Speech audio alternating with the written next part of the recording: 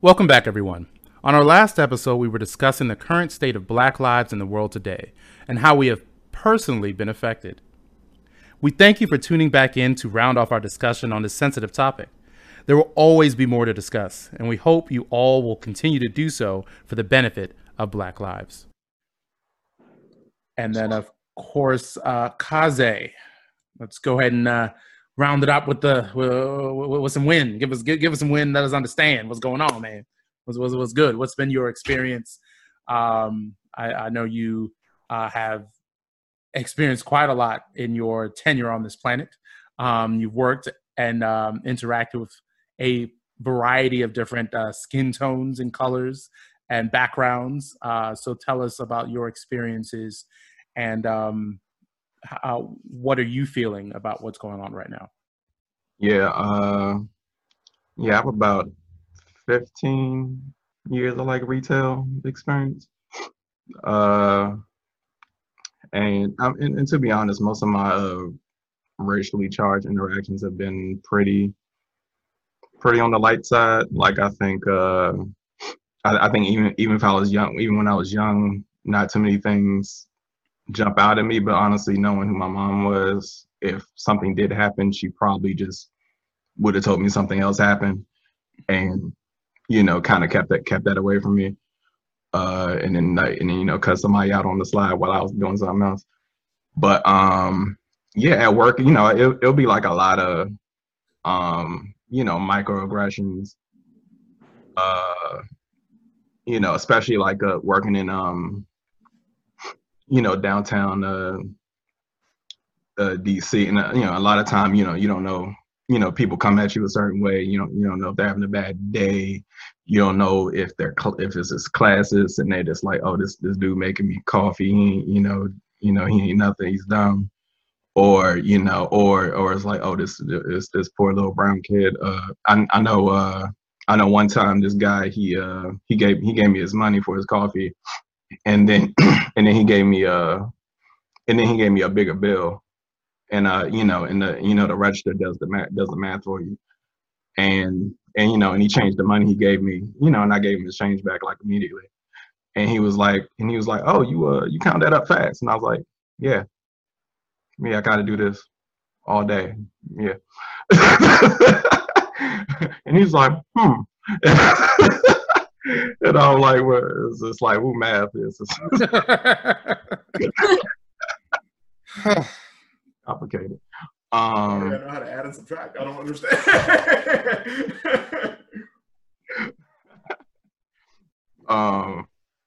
Yeah, and honestly, it really came off as like, I was like, oh, that's a smart monkey. Like that's I was like, oh, that was doing this and doing the tricks, and he can tell the difference between this and this, and I was like, and it's really, really touching on the like, you're one of the good ones. Yeah. I do. I know I've personally really wanted to go join a protest, but between an issue with funds, and also I don't have health insurance, and it'll be just my luck if I come down with something.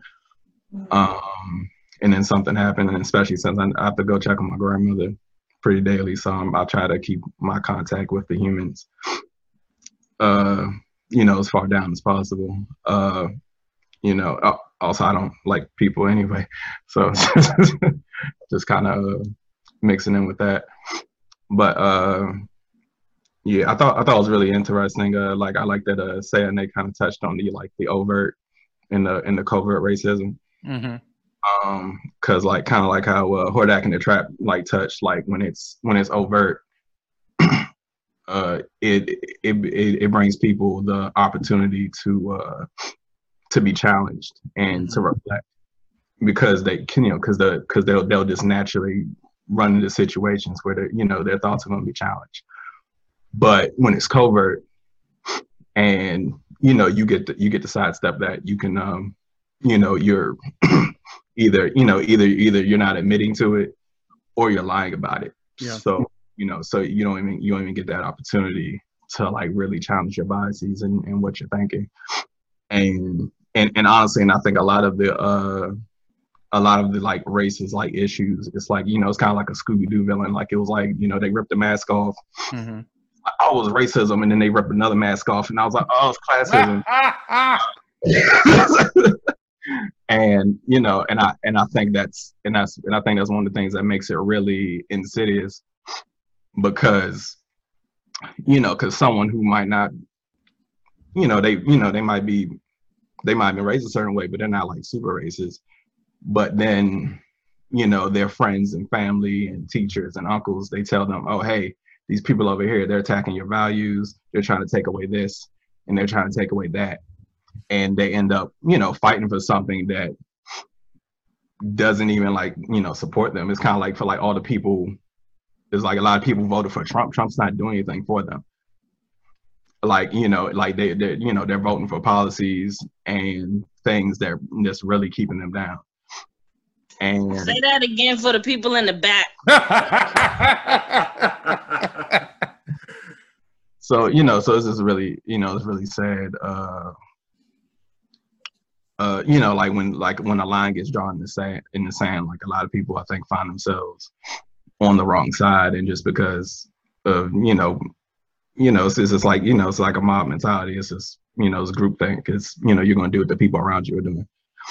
And it's really difficult to, like to sit there and really self-reflect and just, decide like where you are in all this, how it affects you, what you really think. And if most of the things you've been taught are wrong, like those are really difficult things to ask of people. And again, it really touches on how deep and insidious and disgusting racism is. Mm-hmm. Is there anything else? I think that's mostly it. Okay.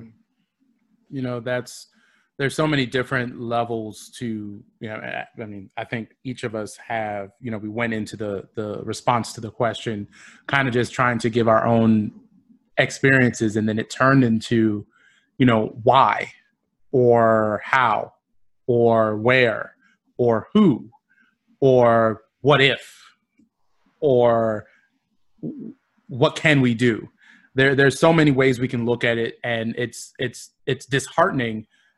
I think we said earlier on, it's disheartening that, there's certain levels of expectations when it pertains to not only racism, but the individuals who could potentially be racist.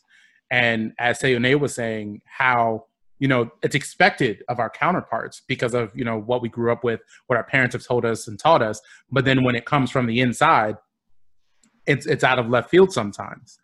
And then also, we try to do our best to, support and acknowledge and, be behind everyone who may be facing these things. But some people just either don't get it or don't want to get it. One of the things a lot of people use is, ignorance or naivete to prevent them being involved. Like, well, that doesn't have anything to do with me. There's no racism over here. I have Black friends. And that goes off of what Kaze said about how the overt versus the covert will specifically either say it's not racism or they'll deflect and they'll say, okay, well, not over here. And, it's those types of moments where, a lot more of us are shining those lights on those things. As I said about, the Nickelodeon comments. There was another comment about going back to what Hordak and the Trap were saying about, how to speak with children is, one of our counterparts was saying, well, this whole thing is stealing my children's innocence.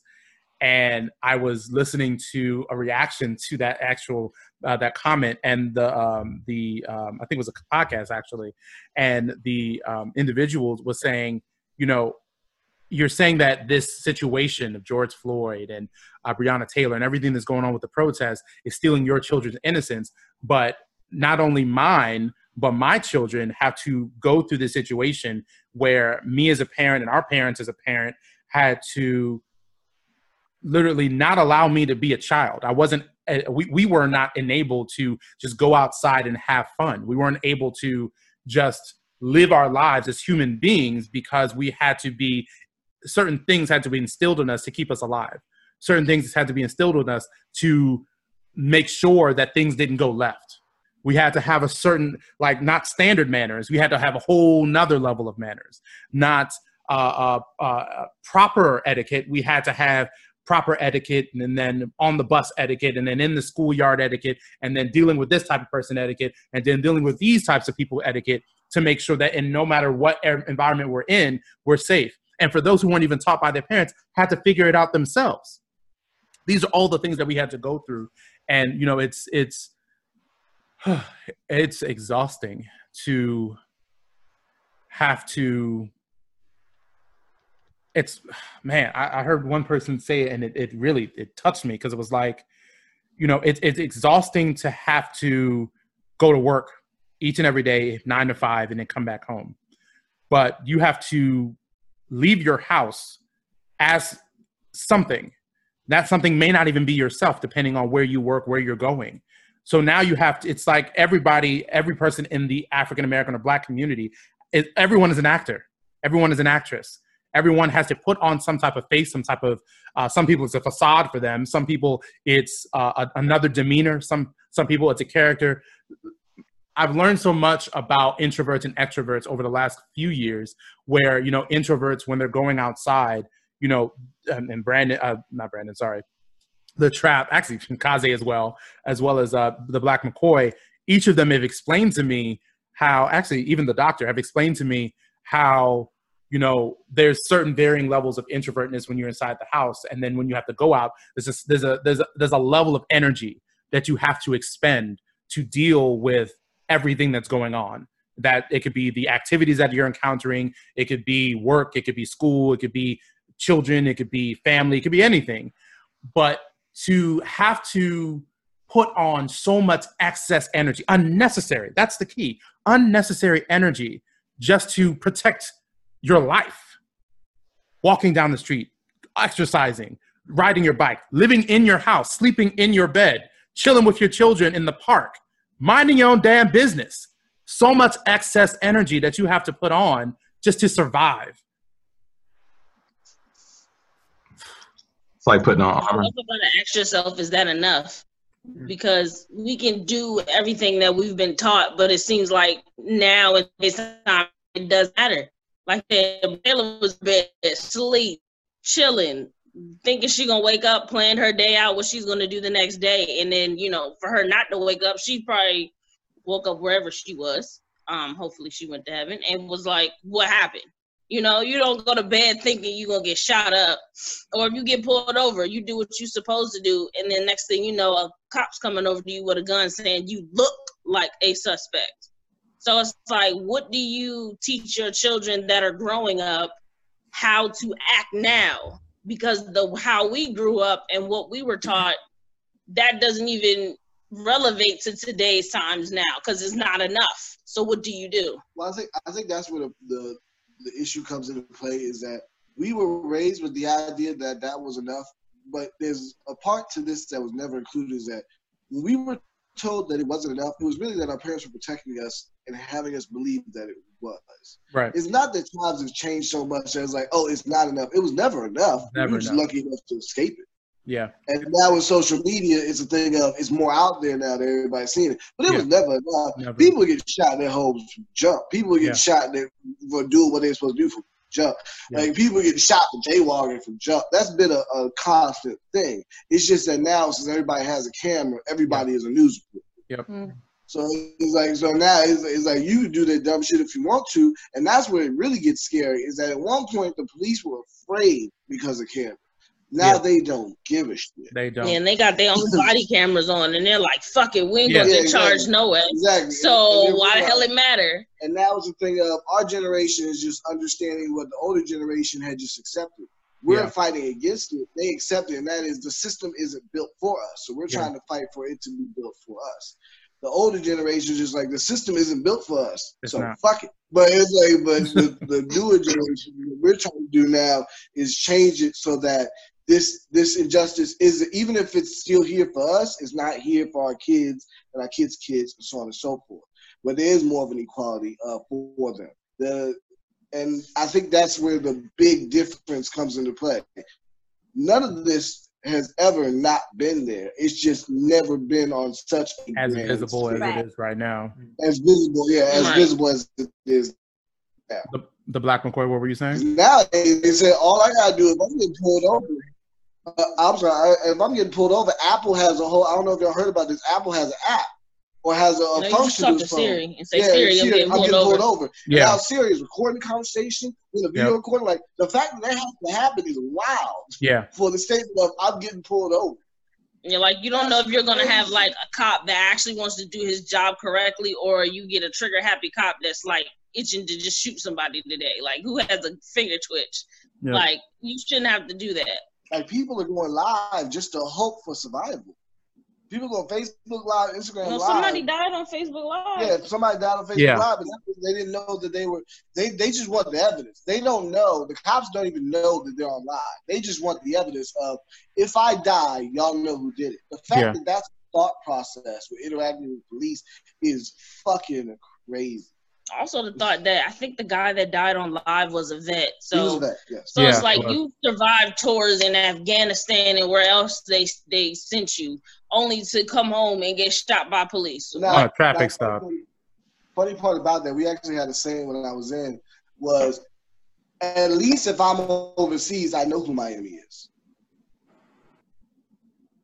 I don't like. At least if I'm overseas, I know what the enemy looks like. I know who's coming after me in this, that, and the third.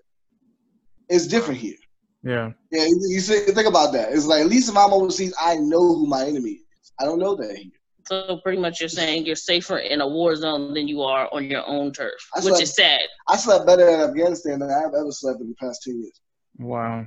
The Black McCoy, you were saying something? I was thinking about a story from when we all were talking about how our parents have tried to prepare us for the world that we live in right now.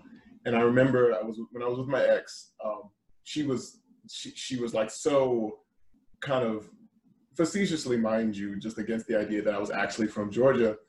And we called my mom and we were on the phone and she could hear this kind of accent or this kind of like twang that we called both of my parents had in their voices and the way that they spoke, and even in some other family members that she met. And I remember when we were on the phone with my mom, and she was trying to get like an explanation why I sound the way that I sound, given that the rest of my family sounds, for all intents and purposes, they sound Georgian. And my mom said at the time, but now I'm thinking about it in a much more critical way, she said she didn't want me to sound like a moron. She didn't want me to sound like an idiot. And as I process it more now, it's like she wanted me to sound intelligent. She wanted me to be able to speak in a way that was acceptable or in a way that was digestible for everyone who was not Black and everyone who was Black, to protect me in some way from some level of discrimination when, as I was continuing to navigate going through school, going through jobs and stuff like that. And it's disheartening to think about that my own mother invested so much into tailoring and sculpting and molding how I sound and how I speak today, just to protect me from potentially being immediately criminalized or immediately gunned down or like being discriminated against just based on how I look, but giving me the tools, or not even giving, kind of like force feeding me the tools necessary to be able to articulate myself the way that I do, is insane. And it's depressing, but it's empowering and depressing at the same time. Empowering because because of my mom, I now know how to move about, I now know how to move about certain, spaces and people and navigate those things. But depressing because she really had to go out of her way through the education system, which my entire family for the most part has worked in, to make sure that I am this kind of like standout. I am this kind of quote unquote magical Negro in some way, to be able to not be like everyone else. And my next thought following that was that I think that one of the things that we will continually have to deal with is that regardless of whether it's the North or the South, it's that the politicization of this entire movement, of this entire conversation, is that something's missing. And I think the part that's missing is that I think that people very easily forget how they translate in a political sense. And when I say that, I mean, people love to have their opinions voiced. People love to have their opinions and think that they don't actually affect anything particularly political. But I think people neglect the fact that when they go to vote for things, or when they go to town halls, or when they go to any sort of like congregation of some sort of political stance or communal agreement of some sort, those opinions become bylaws, they become legislation, they become amendments, they become ratification, they become something so much more tangible that affects other people's lives. And that very crucial relationship between an opinion and a law is lost on a lot of people. Because people, you don't just go and vote for something because you think, oh, this is logical, or this is practical, or this is pragmatic, or what have you. You vote for it because it somehow aligns with not only your values, but your wants, your desires, and your needs, and your visions for whatever you see for yourself, for your community, for your race, what have you. And to be so negligent to think that those opinions have no effect on the political climate whatsoever completely negates the fact that not you yourself, but like that one person actually is, you know, they have a very necessary relationship to this overall quote unquote political agenda that Black Lives Matter has. But it's I don't get how to make people understand that just the very thoughts that they posit, or the very thoughts that they have, so easily translate to a ballot, which further translate to legislation. I don't know. And I don't get how people don't understand that relationship. That's how the system has always been, and that's how it always will be, because the thing about democracy is that everyone is supposed to get a say, and everyone gets a say because what they choose to do with their opinions is vote on them. And whoever comes out on top in mass is who affects how the system itself is constructed. But I mean, I hate to say it, but most of the individuals who make those statements about things being politics or things being policies are the main people who don't understand those points. The main people who vote for people based off of popularity and based off of who can talk better than who. So when the vast majority don't understand that's why a lot of people don't vote. When they don't understand why it's important that they vote, when they think, oh, well, you know, he said he's going to vote, she said she's going to vote, they said they're going to vote, so I don't have to vote. Right. It's those individuals who at the end of the day, feel as though it's unnecessary. But, you know, we could talk about this all day. We truly can. We are almost. So, but what I'll do is let's go ahead and wrap it up right now. I want to thank everybody for being able to share their experiences, sharing their life moments, as I call it sometimes. Just giving us a moment to peer into what you have seen, peer into what you know, peer into what you hope can potentially change the future. So let's go ahead and for those who have social media handles, we can go and shout it out real quick. I'll shout out Umbral Starcades, which is Umbral Starcades on all platforms except for Snapchat and TikTok. From our special guest, Mr. Eric Owusu. You can find him on IG at eric.kay.owusu, or Twitter as the Owusu Kid. Miss Skittles. Miss Skittles ZZSKITTLESTR_cosplay on Facebook, Instagram, Kofi, if you want to check that out. And then Miss Sayone? Sayone Cosplay on Facebook and Instagram. And then the Black McCoy? The Black McCoy on Instagram and Facebook and TikTok, even though I don't post TikToks that often, but when I do, they're entertaining. So I would like to thank everyone who listened. I know this was a more heavier topic than our other episodes, but it is information that we want to make sure you hear, make sure you know, make sure you realize it is important. It's important to us as Blurs, as Black people, as people. It's important that these topics are heard and that, individuals hear and understand them. If you have more questions, we'll, follow each and every one of us on social media. We'll be sure to answer any of your questions, or we'll have a space soon for us to be able to discuss a lot of the topics that we have here on our podcast. So without further ado, we will talk to you guys next week. Thank you very much for listening.